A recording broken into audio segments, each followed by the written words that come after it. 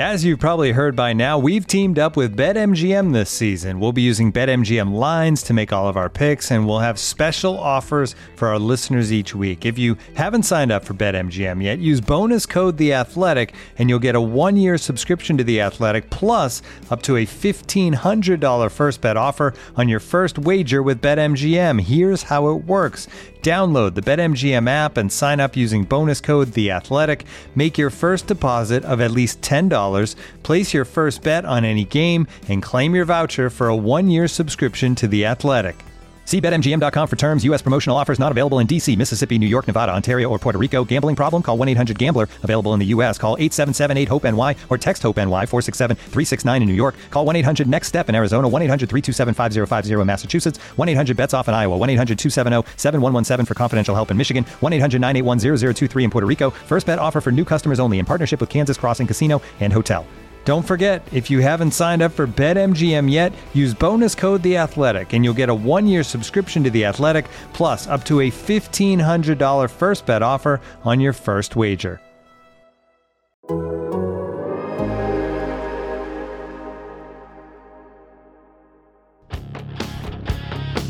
Welcome aboard the Athletics Can't Wait Jets podcast, your nonstop shop for all things Jets with Tim McMaster, Zach Rosenblatt, and Marissa Dunn. Can't wait. The NFL offseason is here. The Chiefs are champs, second time in 4 years. The Jets continue to work to put the pieces in place to reach the top of that mountain eventually. I'm Tim McMaster along with Zach Rosenblatt and Marissa Dunn. Thanks for joining us on the Can't Wait podcast. It's been a couple of weeks, so it's good to be back. Yeah. Thanks for everybody for Forgot what you guys us. looked like. I know. There's been no Jets news. It's crazy. I know. It's No like emergency pods, nothing. Yeah. The Jets news is kind of simmering. It's just kind of waiting to explode. And Yeah. Marissa hasn't been busy with her other podcasts at all, so she's just been like hanging out on the beach and stuff. The podcast we shall not name. Yes, but a rough. Actually, we should start there. Actually, we're going to get to the quarterbacks. We're going to get to the Todd Downing hire, which has happened since we last spoke, and also we'll talk about cap casualties, possibilities, and the draft a little bit as well. But first, obviously, the Super Bowl. The Eagles, Marissa's second favorite podcast, Birds with Friends.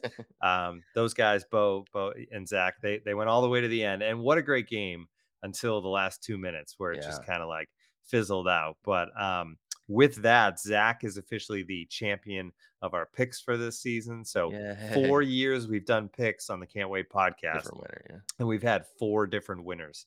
The 3 of us and that other guy, Connor. He won it once too.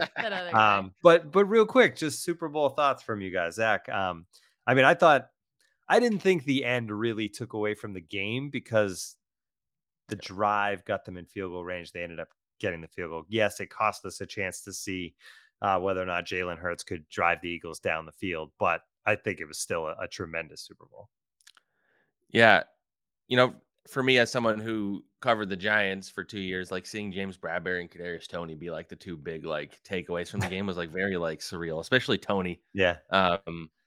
Like just such a weird, as it always is with him, just like such a weird, outcome for his season. Like he barely played in that game, which people seem to be like leaving that part out of it. Like the Chiefs didn't believe in him enough to like play him much that game, but they did to put him in position to score a touchdown and to have that like a crazy punt return. But yeah, it was a great game. In the moment, I was like everybody else on Twitter. I like flipped out that they called that penalty at the end. Ultimately, it was a penalty. Like even James Bradbury has come out and said it.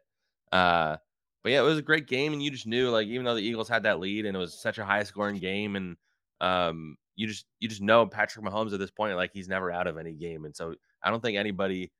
I'm in a lot of like Eagles fan group chats just because everybody from where I'm from is Eagles fans, so they were all like live reacting and stuff. But I don't think anybody sat there at halftime. I forget what the score was and thought like the Eagles were for sure winning. 24-14. Yeah, 24-14, and then they scored again. I feel like after halftime or something like that. But yeah, it was an entertaining game. It was what I thought it would be, and Jalen Hurts was awesome. I mean, it's pretty hard to lose when you score 4 touchdowns and don't throw any picks. But the defense, the Eagles defense was not like, they were outcoached by Andy Reid and Bieniemy, and you heard a lot of the stories about, they saw something that the Eagles had been falling for all season, and they just kept hitting that on them, and I think that's what the Tony touchdown was, or the Sky Moore one. I can't remember, but Those are it both was kind of the same play, right? With like a Yeah. little bit of motion and yeah, then exactly. losing the defensive back. Yeah. Exactly. But yeah, it was an entertaining game, and both those are both teams that, teams like the Jets who are trying to get to the top of the mountain should really like, model themselves after in terms of how you build a roster, uh, Mhm. your coaching staff, all that stuff. I mean, Joe Douglas comes from the Howie Roseman tree, and I think he has used a lot of those lessons. But I think just the way Howie built that roster, the way the Chiefs did too. I mean, it's easy to build the way Chiefs did almost because you have Patrick Mahomes. So if you have that guy, then everything around it is fine. But the way Howie Roseman built up that roster, went all in on that year, and I think there's a lot of lessons to be learned for the Jets.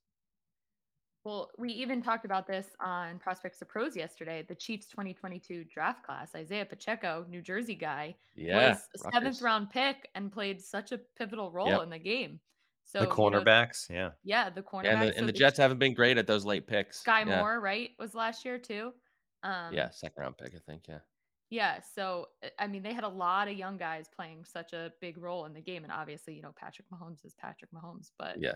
um, Yeah, because you know, But that's when how you're you fill out paying your ro Patrick Mahomes what you're yeah. paying Patrick exactly, Mahomes, you you need need to Well, that's hit how you on fill out those the guys. roster, yeah. Yeah, Well, yeah, that's why the Jets are running into the trap that teams like the Giants and other teams have in the past where I mean, Zach Wilson wound up not being good, which doesn't help either, but you wasted like, a rookie contract. The Jets went all in on spending money the last 2 years, and they got to a point last year where you felt like they had a really good roster, but they still didn't have the quarterback. But you right, really have to capitalize on those years like the Eagles did. Like that's yeah, what Howie did because Jalen Hurts is about to get paid 40 mil a year now or more. He's probably going mhm, to be top like 3 to 5 highest paid quarterbacks in the league now. And so they're not going to be able to like the roster's not going to look the same because they're going to have to pay Jalen Hurts now. But like, and I don't know, like we sit here now and the Jets are currently projected to be over the salary cap, and they're a team that doesn't have a quarterback. Like that's the worst possible combination of things that you could say. So, yeah, I don't know. You hope Joe Douglas learned a lot from his old boss. His job depends on it this year. yeah, Yeah, the last 2 years, they had all that money, and now it's spent, and you were depending on that young quarterback, and he's not there. But things can be done, the NFL. We saw the Saints just play magical chairs with the salary cap for a lot Always of do, years yeah. with Drew Brees. There's definitely ways to do it, and the Jets are gonna need to do a little bit of that. Yeah, I took away from the Super Bowl that I think the Eagles are actually the better team, but the Chiefs had the better day, had the better half, and Yeah, had a better coaching game, right? I'm not saying the Eagles coaches are bad. Obviously, yeah. Sirianni did an I mean, amazing job this year. Andy Reid's as good as it gets. Yeah, Yeah, and both Eagles coordinators are now head coaches, right? In the yeah. league yeah, since that game. Crazy. yeah, But yeah, props to Reed and Bieniemy and all those guys. And Marissa was up till 6:30 in the morning with the Birds with Friends yeah, guys.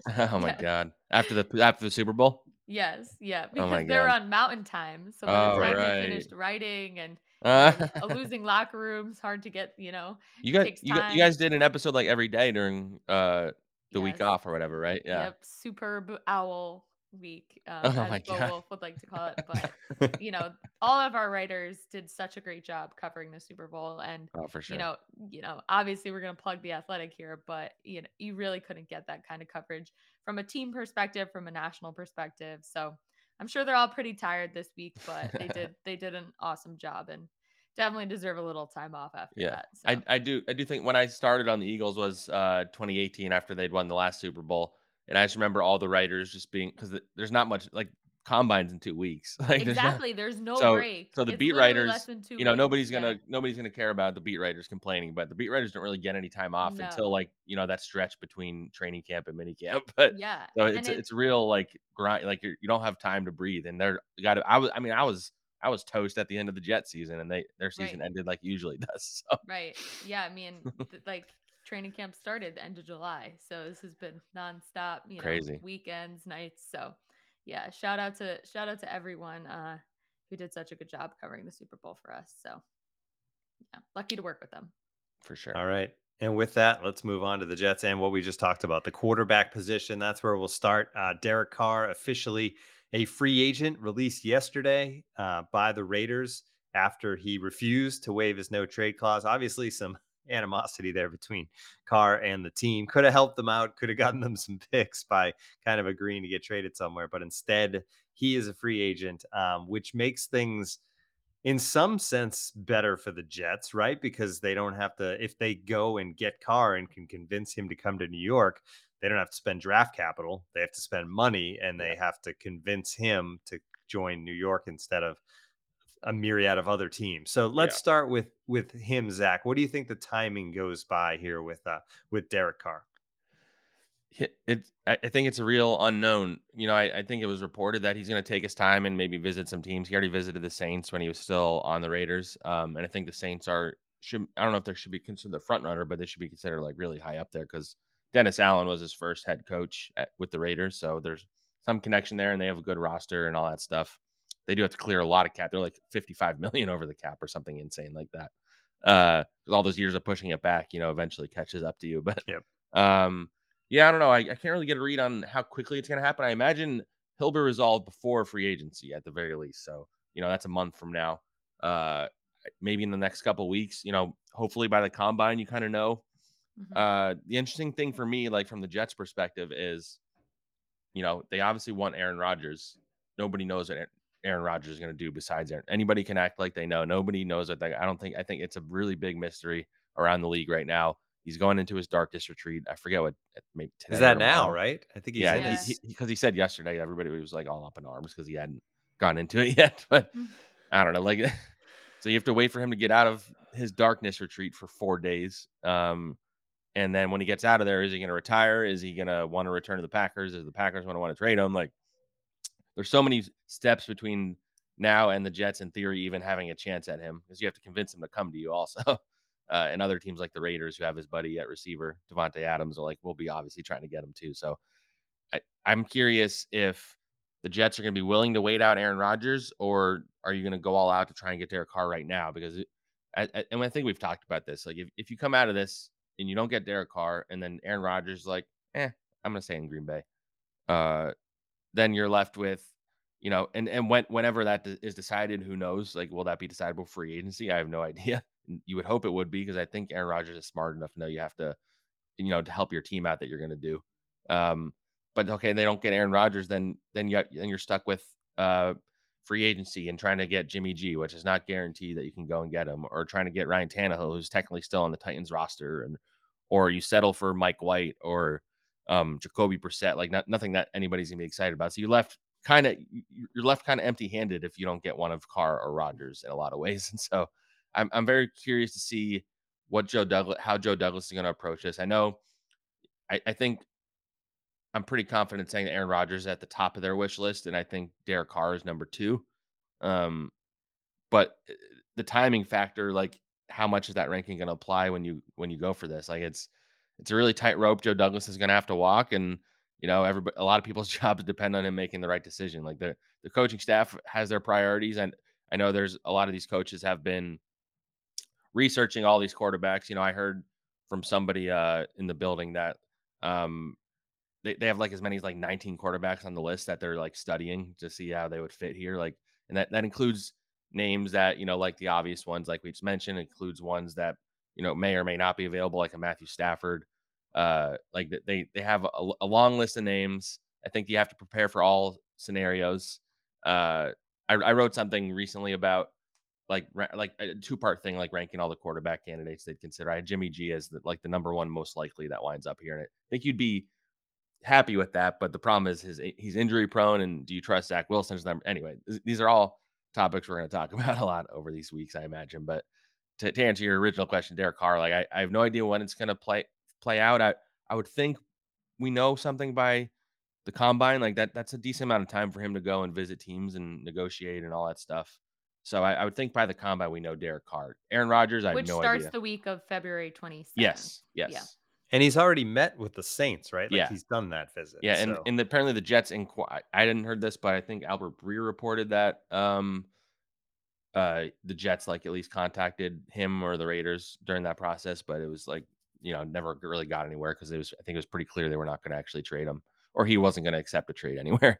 And the thing is, and I know a lot of fans are pretty anti Derek Carr, but I think ultimately you have to just they need to get the best possible quarterback. Whether he's the long-term solution, I don't think he needs to be. You can sign him for a 3-year deal where it's only guaranteed for 2 years or whatever it is, and pay him a bunch. And you either draft somebody this year, you draft somebody next year to develop as your long-term guy. But they need this is a coaching staff and a GM that needs to win right now. And you're not gonna make it to the playoffs unless you get one of these guys that are proven that they can be a starting quarterback in the league. And I think Mike White is a capable player, but I don't know if you can fall back on that if you strike out with all these guys. So there's a lot of pressure on them to get Carr or Rodgers, I think. And if they don't, you wind up with Jimmy G or Tannehill, that they'll spin it and they'll say this is who we wanted the whole time. And he's certainly more capable than what they had last year. And you feel maybe a little bit better, but at the same time, those aren't the most exciting quarterbacks, and neither of those guys are going to sell tickets, which, ultimately I think Woody cares about too. So I just don't get Rodgers being the number one option, just from an age standpoint and from I mean, let's be honest, like, who knows, right? Where's his head at? Like, I just don't quite get it. He's going to be a quarterback for what, 1 year, maybe? I guess he's got 2 years left on that deal, but 2 years max, and then you're right back where you were. And what would it cost to get him? Yeah, plus draft picks. Plus it's very. That's why I said there's so many steps between now and them even like getting him. Like, the idea is you bring the reason they want him is, like, I think it's obvious. He's Aaron Rodgers. He makes your team better, even if he's 39-year-old Aaron Rodgers. He's 39-year-old Aaron Rodgers, but even Aaron Rodgers on the decline. Like, he had his worst season in years last year, and it's still better than anything the Jets had forever. Woody is tantalized by the idea of Rodgers jerseys and Rodgers all the tickets, and they can raise the prices more with they have Aaron Rodgers in there. I know fans are already upset that they started raising the prices already, and that's without a quarterback. So, and in theory, you could spin it as he can mentor Zach Wilson, like you can do all that stuff. But like you said, there's a lot of downside to Aaron Rodgers. Ultimately, the Jets, their focus is just getting the quarterback, and then you deal with the consequences later, kind of thing. But yeah, there's a lot of downside to Aaron. I think you probably have to draft a quarterback if you get Aaron Rodgers. I don't know if that means first or second round or whatever. Like, you can't plan for Rodgers being here more than 2 years, and the draft compensation part. Like, can you guarantee he's here more than 1 year? Because if you're giving up a first round pick, you'd like to have that quarterback be there for more than, unless you're a team that's going to win the Super Bowl right now, which the Jets are not, as they are. They might believe that they have the ability to do that with him, but they're not going to win the Super Bowl if you just plug in Aaron Rodgers. So there's a lot between now and then, and that's why I've been more skeptical that it's a real possibility, because you're really banking on the most unknown commodity that maybe in the NFL in terms of like what he's thinking, because he's just a wild card. I mean, if you watch any of his interviews, Pat McAfee, I sometimes have to turn off, including yesterday, because I was told to listen in just in case he said anything. And he started talking about how some news is coming about Jeffrey Epstein or something. And I'm like, all right, I'm tuning out of this. And so there's a lot that comes with the Aaron Rodgers experience, things like a darkness retreat, things like, all the COVID stuff and the vaccine stuff and the things he says. And, he's going to be getting interviewed every week on McAfee, I'm sure, still. And so, and anytime he says something, it goes crazy. He always acts surprised when he says something and people go crazy about it. I'm like, don't act surprised. Like, you knew everybody was going to flip out about your darkness retreat. Nobody that does a darkness retreat in the NFL. So he's a wild card in a lot of ways. He'd be fun to cover in a lot of ways. He wouldn't, but ultimately the Jets want him. Like, that's absolutely true, is what I can say. I'm just surprised that Joe Douglas would be wanting that headache, I guess, for lack of a better term. But yeah, but there's the talent. And from their perspective, yeah, they're like, it's worth the headache because we have a good quarterback. But and the similarities to the Brett Favre, when they went and got Brett Favre, is like pretty wild, because he was 39.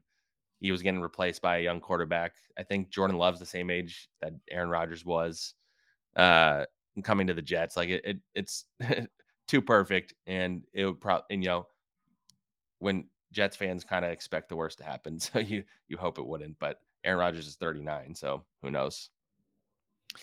All right, so that's the quarterback situation. It'll slowly become clearer as we go, although depending on what direction they go, it could be hazy for a while. It could be like we're all in a darkness retreat for a little while before we figure this out. All right, we're going to talk about Todd Downing, the new passing game coordinator, cap casualties, and the draft. But first, we have to take a quick break.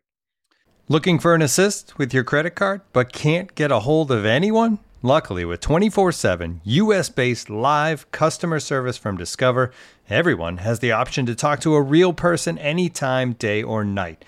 Yep, you heard that right. You can talk to a real human in customer service at any time. Sounds like a real game changer if you ask us. Make the right call and get the service you deserve with Discover. Limitations apply. See terms at discover.com/creditcard. Victorinox, the makers of the original Swiss Army knife, have been a reliable companion for life's everyday challenges, mastering functionality, innovation, iconic design, and uncompromising quality with its products. The Victorinox Swiss Army knife provides you with all the things you don't think about until you need it: tweezers, a screwdriver, and even a corkscrew. With the Victorinox Swiss Army knife, you can be prepared to master everyday life. You can find Victorinox Swiss Army knives at Dick's Sporting Goods. All right, we're rolling along with the coaching staff. Obviously, we talked about the new offensive coordinator last episode, but now the secondary hire that the Jets had made clear was coming is Todd Downing, hired as the passing game coordinator. Like Keith Carter, who's the run game coordinator, Downing also comes from the Titans. As far as the quarterbacks, you mentioned this in your story, Zach, but he obviously has been coaching Ryan Tannehill the last couple of years as the OC in Tennessee. He worked with Derek Carr back in 2015 to 2017. But what is expected from Todd Downing as far as this role? How much does it have to do with Zach Wilson as well and helping develop a quarterback? I believe I mentioned Todd Downing as like when we were trying to come up with names for like possible senior assistants or whatever. I believe I mentioned him a while back on here. Not to take credit or anything, because I'm sure I've been wrong many other I should times. have pulled the clip. Yeah, exactly. Nailed it. On the rare occasions I'm right, I need credit for it, you know. But yeah, you know, I don't think they're making any decisions factoring in Zach, is what I would say. I think that's kind of where it's at. I heard something about how there were some like candidates they had interviewed that like for the offensive coordinator job that were, I don't know if worried is the right word, but like concerned that they were going to be expected to fix Zach Wilson. Like that was like a concern that some of these guys had. But Todd Downing, you know, I saw it's been an interesting reaction. I mean, you know, I guess we have to mention that he did get arrested for DUI last year. Yeah. And I'm sure that factored into him getting fired at the end of the season. Clearly the Jets did their research into that and were comfortable with what they found. You know, the Jets, I mean, the Titans passing offense ranked last, I think, in most categories last year. I think it is important to remember that Tannehill got hurt. You know, they're playing Malik Willis, who they were scared to even throw the ball with. Like there were multiple weeks where they threw it like 5 times. And when it wasn't him, it was Josh Dobbs, who they signed off the street. You know, the receivers, they traded A.J. Brown, replaced him with a rookie in Treylon Burks, who got hurt for most of the year. So the receiver group was pretty poor. Their offensive line, and they're a was super run-heavy team to begin with. And they're a run-heavy team to begin with. So, yeah. So I get why people are concerned with like the rankings from like last year, but I don't think that's paints the full picture. I think Downing does deserve a lot of credit for helping rejuvenate Ryan Tannehill, because if you remember, you know, he wasn't a failure in Miami, but he was kind of a disappointment. And he gets to Tennessee, he's the backup behind Mariota. Mariota gets hurt. Tannehill comes in. He has this like rejuvenation, and that's why he's making as much money as he is now. And Downing was the offensive coordinator for that. He was Derek Carr's quarterback coach and offensive coordinator in I guess Oakland for a few years. You know, yeah, they're clearly, you can kind of see where they're going with this offense a little bit. You know, Hackett, he has a relationship with Downing, which I think is part of it. But you bring in Downing to be the pass game coordinator. You have Keith Carter being the run game coordinator and the offensive line coach.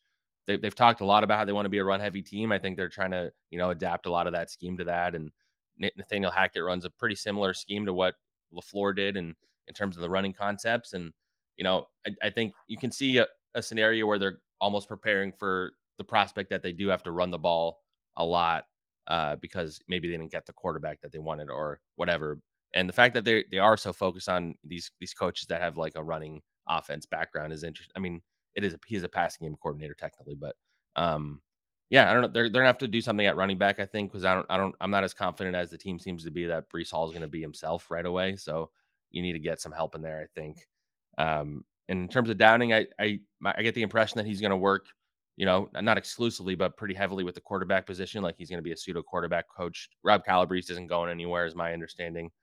You know, Todd Downing is, you know, they wanted to bring a veteran coach onto the staff. He's a guy that's been an offensive coordinator in this league for a while. So you see where Robert Saleh's head at, even if, you know, fans aren't particularly excited about this hire, but I think he can bring something to the table. And, you know, the Titans aren't the worst team to be adapting. You know, I know their passing game hasn't been that exciting. They've been run heavy, but you know, I don't know. And maybe this brings Tannehill here, and if Tannehill's here, he knows this offense, I'm sure, pretty well, and the tendencies that they have and all that stuff. So it's just something to keep in the back of your mind that he has ties to guys like Carr and Tannehill, and I don't think he's going to change the offense. It's going to be Hackett's offense. It's going to look a lot like what we saw the last few years, but Downing will play a big role, and this is a different kind of structure. This offensive staff that Saleh kind of teased that he was going to do, and so you're seeing a run game coordinator, pass game coordinator. It's kind of what they did in San Francisco. Didn't really have an offensive coordinator because Shanahan was calling the plays, but Hackett will do that here. So yeah, it's a new look staff, and they still have to hire a wide receivers coach. I know they requested to interview Rex Ryan's son, which would be kind of cool if they hired him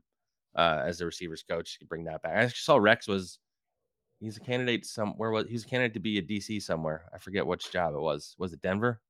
Yeah, I think it was Denver. Sean Payton might hire him as his DC, which would be cool because then we'd get awesome. A Jets Broncos game this year too. So, but yeah, so Downing, I don't think he's gonna like change the structure of everything they do or anything, but he's a name, he's experienced coached, and Saleh wanted to bring him in. And I think that's one key here, right? Is the experience factor, because you're going from, that was the problem. It seems like LaFleur didn't have the experience. He was the bright young mind, but he had never been an offensive coordinator. He had never actually called plays for an NFL game. And, it went sideways last year. So at least now you have levels of experience on that offensive staff, not just one person leading the way, but everybody there has years of experience in the NFL and multiple people who have been offensive coordinators. Yeah, exactly. And they need to fix this offense. And so you could do worse than bringing in a bunch of veteran guys. And, and I know a lot of people weren't even excited about the Hackett hire, but, ultimately these are experienced coaches with a history that, they've experienced calling plays, and the Jets have some weapons on offense, and you hope that they are the right people to get them the ball. And now, two pigeons bemoaning the fact you can stream DirecTV satellite-free. You see this? A family watching baseball on DirecTV with no satellite dish in sight. Let's heckle them. You call that changing the channel? Choke up on the remote, buddy. I hope getting all these games on DirecTV makes up for your mother not pre-chewing your sunflower seeds. DirecTV has the most MLB games. Visit DirecTV.com. Claim based on total games offered on national and regional sports networks with choice package or higher. Availability of RSNs varies by zip code and package. High-speed internet service required. Terms and restrictions apply. Hey, it's Kaylee Cuoco for Priceline. Ready to go to your happy place for a happy price? Well, why didn't you say so? Just download the Priceline app right now and save up to 60% on hotels. So whether it's Cousin Kevin's Kazoo Concert in Kansas City, go Kevin, or Becky's Bachelorette Bash in Bermuda, you never have to miss a trip ever again. So download the Priceline app today. Your savings are waiting. Go to your happy place for a happy price. Go to your happy price, Priceline. All right. We talked about it a little bit at the top. The fact that the Jets are no longer going to be enjoying the spoils of having a rookie quarterback contract under center starting means you got to find some money to pay those guys, whether it's Carr or Garoppolo or Rodgers or Tannehill. So where does the money come from? Probably a lot of cap casualties. So let's get into it. Zach, you have a story that you posted. Was that last week you put that up, I think? I think it was last week. I lost track of time, but it's been within the last couple of weeks. And you go all the way down the roster. So people definitely check that out at The Athletic. You can join The Athletic right now, athletic.com/can't wait. $1.99 a month, I think, is the current deal for a year. But the top of the list as far as savings goes, Carl Lawson, $15.4 million. Corey Davis, $10.5 million. Now, all these have also dead space attached to them, and it's very this cap stuff is beyond my expertise as far as NFL. I think all of our expertise. But the big numbers. I always have to ask people for help. Yeah. Yeah. Lawson 15.4, Davis 10.5, Jordan Whitehead 7.25, Mosley 6.57. Braxton Berrios, $5 million. And then one that's interesting is Dwayne Brown, because if he was to retire and wait, you have in your article, till after June 1st, they actually save a good amount of money on Dwayne Brown. So when you look at that, that's the top of the list. You went much deeper than that. How many of these guys do you think are gone versus figuring out a new deal for them to keep them around? Yeah, it's going to be a very interesting thing that Douglas is going to have to, they don't have a lot of options in terms of restructuring. They're probably going to have to, I don't think they want to get rid of CJ Mosley and Right now, he has an untenable $21 million cap hit. Like you just can't have that for any player, let alone like an aging linebacker. So I think they're going to try and restructure him. Maybe try and get him to take a pay cut. I don't know if he'd be willing to because he wasn't all pro and a Pro Bowler this last year. But you think they try and work that out. I don't think he's like a lock to come back, but I'd be surprised if they cut him at this stage. I'm pretty confident Corey Davis is going to be gone. He's been too injury prone, and the way that Douglas structured the Lawson and Davis contracts was so they could cut them this year without like really much dead cap penalty. So I'd say Davis is probably gone. I think he's a good player. Maybe if he would agree to a pay cut, like I think he's a good fit for Hackett's offense, but it's hard to rely on him, and I don't think he's been good enough. And I think if he hits free agency, it's a really rough free agency class at wide receiver. So I think he could probably go and make a decent amount of money somewhere else. Lawson's going to be the interesting one because, a lot of it depends on what quarterback they go after. If they sign Derek Carr, you can probably structure it so maybe it's not a huge hit the first year or something like that. But Carl Lawson is a really good player. He's not an all pro, but he's a really good player. He's a good pass rusher, a premium position. His cap hit is $15.7 million last year of his deal. You cut him, you save almost all of that. And if the Jets want to revamp their offensive line, if they want to do quarterback, if they want to get another receiver, like all this stuff, then it's hard for me to envision him being back. But I also it's not good to get into the habit of just like getting rid of good players. And they're in this spot because of their cap situation. Some of it's because of some of those contracts Maccagnan signed, including the Mosley one. But Lawson is just going to be the most fascinating one. Maybe you can get some value for him in trade, but it's hard when teams know that you're going to cut a guy if you don't trade him. The reason why you could see them cutting him, I think, is because you just drafted Jermaine Johnson in the first round last year. In theory, you'd like him to be ready to take on a full-time role. You have Michael Clemens. You have Bryce Huff is restricted. You think they bring him back? They could bring in another veteran. It's going to be a riot if Bryce Huff doesn't come back. Yeah. Oh, yeah, for sure. It was funny. I think somebody sent me a clip of Garrett Wilson was at because he was on Radio Row doing all the interviews, and somebody asked him who the most underrated player in the NFL is, and he said Bryce Huff. So his team also wants him back, clearly.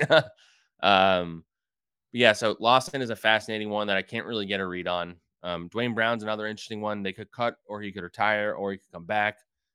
There's so much unknown on the offensive line. Like, can you rely on Mackay? Connor McGovern's a free agent. Nate Herbig's a free agent. George Fant's a free agent. I could see all three of them not coming back potentially.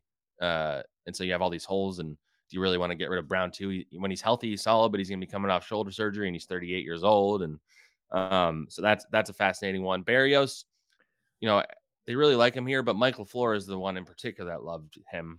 And he's making a little, like, his cap hit is $8 million, which is a lot for basically a number 4 receiver and a returner who had a down year as a returner. They can't bring him back to that cap hit. If they cut him, they save $5 million. He's a guy I could see maybe taking a cap hit, a pay cut, because I don't think he's going to make that money in free agency necessarily. He'd probably have interest, but I don't see him getting paid like a starting wide receiver. So he's one if I was predicting, I would say gets cut, but I could see a pay cut type situation. And there's a couple like smaller scale ones. The NFL introduced this thing a couple of years ago. It's like performance escalators. It's for guys that aren't first round picks. They get like an increase in salary if they hit certain like playing time incentives. And so they get a big jump in their salary in their 4th year. But what the problem is, what that's done is it's made teams want to cut these guys or ask them to take a pay cut, because you cut them and you save that money and you don't have any dead cap penalty. So guys like Ashton Davis, Braden Mann, who probably was on his way out anyway, and Bryce Hall, who I know they wanted to trade it last year, like that, they're all making almost $3 million, where they're only making like a little over $1 million, I think, before that. So I don't know if they want, like, Bryce Hall clearly doesn't have a role here. He was inactive most of the year, so they might have to just cut him, because I can't see him taking a pay cut. Maybe Davis would take a pay cut. They probably cut Mann and get a better punter. That's a few million here, a few million there. And then if you really need to keep adding guys, you can like restructure John Franklin Myers and things like that. They don't have, but a lot of people I've gotten into arguments with people on Twitter who say like the cap isn't real. It's real because you have to cut these guys in order to save money. Like if it wasn't real, you'd be able to keep everybody all the time. So they made all these decisions in past years, and it's coming back to bite them now. And if they want to have money to go and get new players, another thing people forget is when you cut a guy, you also have to replace him. Like if they cut Jordan Whitehead, they don't have a single starting safety that you trust in. So there's a lot of factors to consider with this stuff. And Lawson is the one I'm most fascinated by. I'm not really sure about Whitehead. If they cut Whitehead, I think they probably go and sign like somebody at that level. But Lawson is the one I just don't know. And, I would probably keep him if I could, but I also understand you wanting to save $15 million. And that's why you have to continue to hit in the draft. And Yes. obviously the Jets did last year. They didn't the year before, and they'll try again. This is a draft where they just have their picks. They don't have the slew of picks that they had a year ago and being able to move around and trade up and do what they did. So it's just a matter of nailing them. And with that, Dane Brugler's top 100 is out. His newest, his mock 2.0 also came out a couple weeks ago, I think. Yeah, and he gave them what he talked about on our pod, Brian Branch, because he had talked about him as a possibility. Yeah, the safety from Alabama. And they've raved about him. Yeah, and the big thing with Branch, it seems like, let's start there, is he's a safety, right? You're picking 13. Do you want to take a safety 13? Yep. But he's also, according to Dane, right, like one of the very best defensive players in this draft. He just plays safety. But if he's a game-changing safety, it's probably worth it. It also fits a need. So he's definitely interesting. Do you think Joe Douglas goes safety at 13 when there's probably some, and we're going to get to these linemen who could be available? Well, I think that's the factor there, because if Broderick Jones, Peter Skoronski, and Paris Johnson are all off the board if they stay at 13, then you could see. I think you could defend picking Branch. If you're picking him over one of those offensive linemen when you have no clear solutions right now as to like who's your guy at tackle or whatever, like I don't know if I see it necessarily, but also like the appeal of getting a safety like that and having him on a rookie contract, if he's a Pro Bowl caliber guy for 4 or 5 years, like that's definitely appealing. And, then Jordan Whitehead can be a solid guy next to him, or you can cut Jordan Whitehead and fill that in with another veteran who's cheaper or something like that. It's not till the end of April, so you'd probably have to decide on Whitehead between now and then, obviously. But I don't know. 13 is definitely, I think, most would say is a little high for a safety, unless you think a guy is going to be like a superstar. Like then I think it's defensible. But based on I covered the Eagles. Howie Roseman is someone who's not going to draft a safety that early or a linebacker, and Joe Douglas was there for a long time. I think he's more likely to focus on the trenches. Whether they could certainly look at defensive tackle. I don't see them drafting a linebacker early. I guess I could see a scenario if there's like a receiver they love, but I don't know if I see them doing another receiver that early again. So it ultimately comes down to, I think, offensive line, defensive line, maybe Branch would be my guess. Or you mentioned, there's the other scenario where they go after a quarterback. yeah, we're gonna get to that too. But Skoronski, Dane has number 4. He's the number 1 O lineman.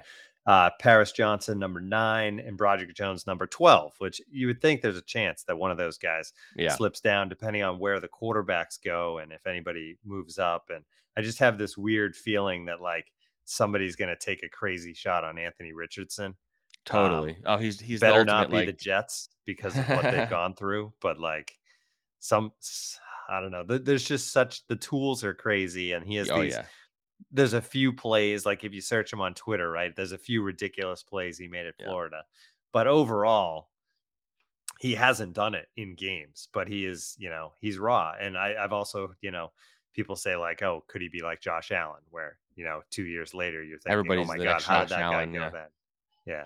So as far as quarterbacks go, if they go that route, which seems crazy after Darnold and Wilson, I don't think they would bother with worrying about Bryce Young, right? Who's going to go in the top couple picks. So then there's Stroud. Is it Will Levis or it's Levis, right? I think so, yeah. Yep. Levis. And Anthony Richardson are kind of the next 3. And I would say there's a chance one of those guys is there at 13.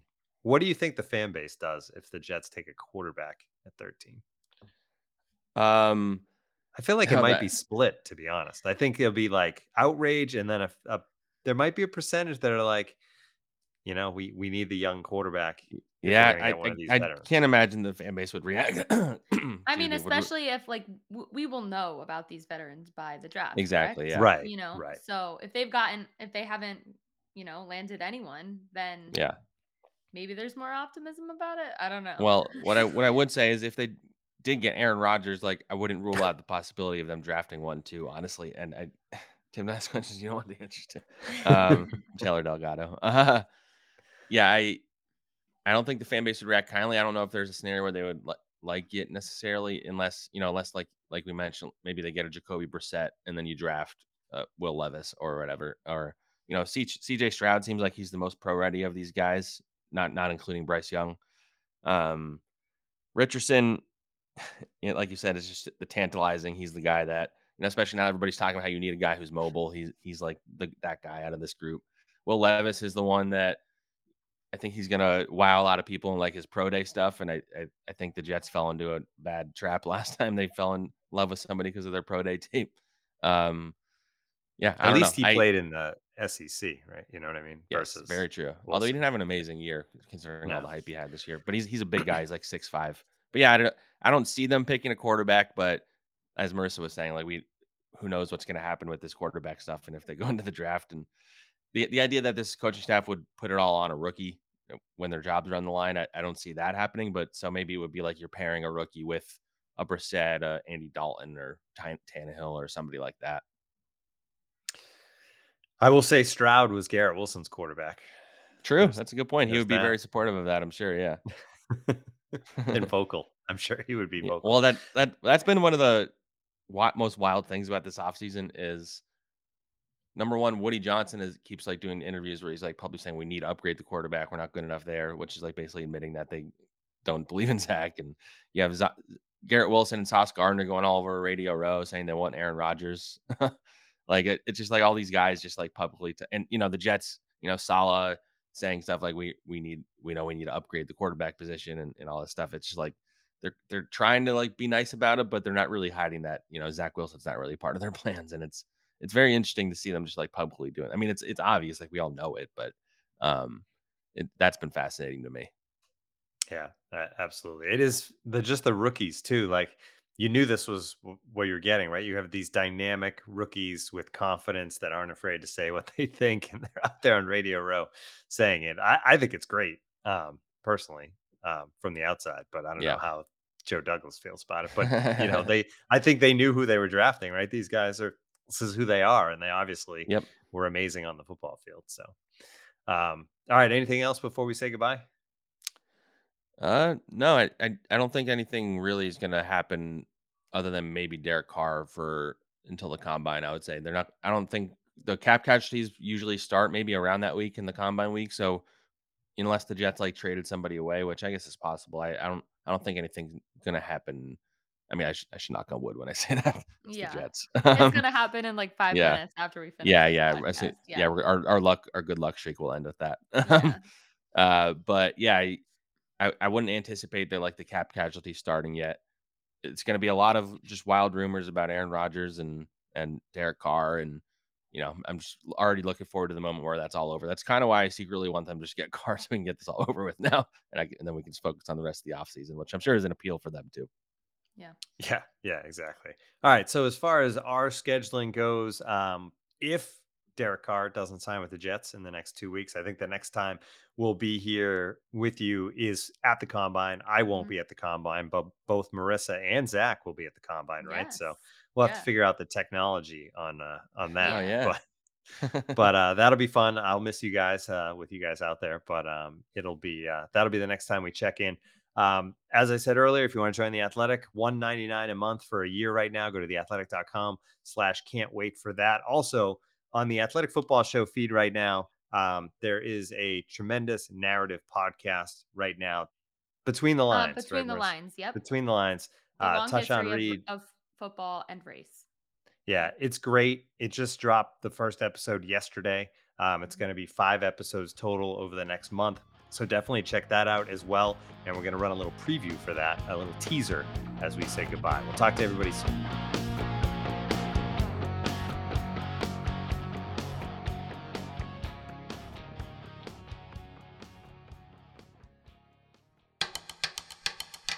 The NFL is unmatched. Elite athleticism, weekly drama, millions watching every game day, billions of dollars in revenue.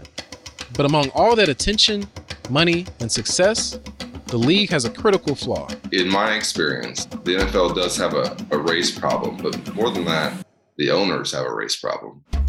the people who make the hiring decisions, I don't think that they are going to look at two candidates and think the black candidate is clearly superior. What you don't realize is that as you're going through all of that, the stress it puts you on, it's like somebody beating you down every day. The thing is, it has to be player level. We call it the NFL, but the 32 owners, we can't sit here and say, this is important to all 32 of those guys. Football teams hated it. Issues like the national anthem, kneeling for the national anthem, issues like players speaking out at protest. Watching Roger Goodell, get on TV and, try to sound like he with it. We know there's a definite limit on this allyship, right? I wasn't a big fan of the NFL because of what I had to go through and the way I looked up on it. I just felt like I was fed up with the NFL. I'm Tashawn Reed, the host of a new podcast series from The Athletic called Between the Lines. The series details how America's biggest game has grappled with America's biggest issue. From the players who weigh the risks of being socially active in the wake of Colin Kaepernick, to coaches and executives vying for equal opportunities, to a league and owners who have failed to support and promote diversity. The series includes exclusive interviews from LaDainian Tomlinson, Doug Williams, Jason Wright, and several more players, coaches, and front office executives across the game. Look for Between the Lines, starting on February 14th on The Athletic Football Show every Tuesday, wherever you get your podcasts.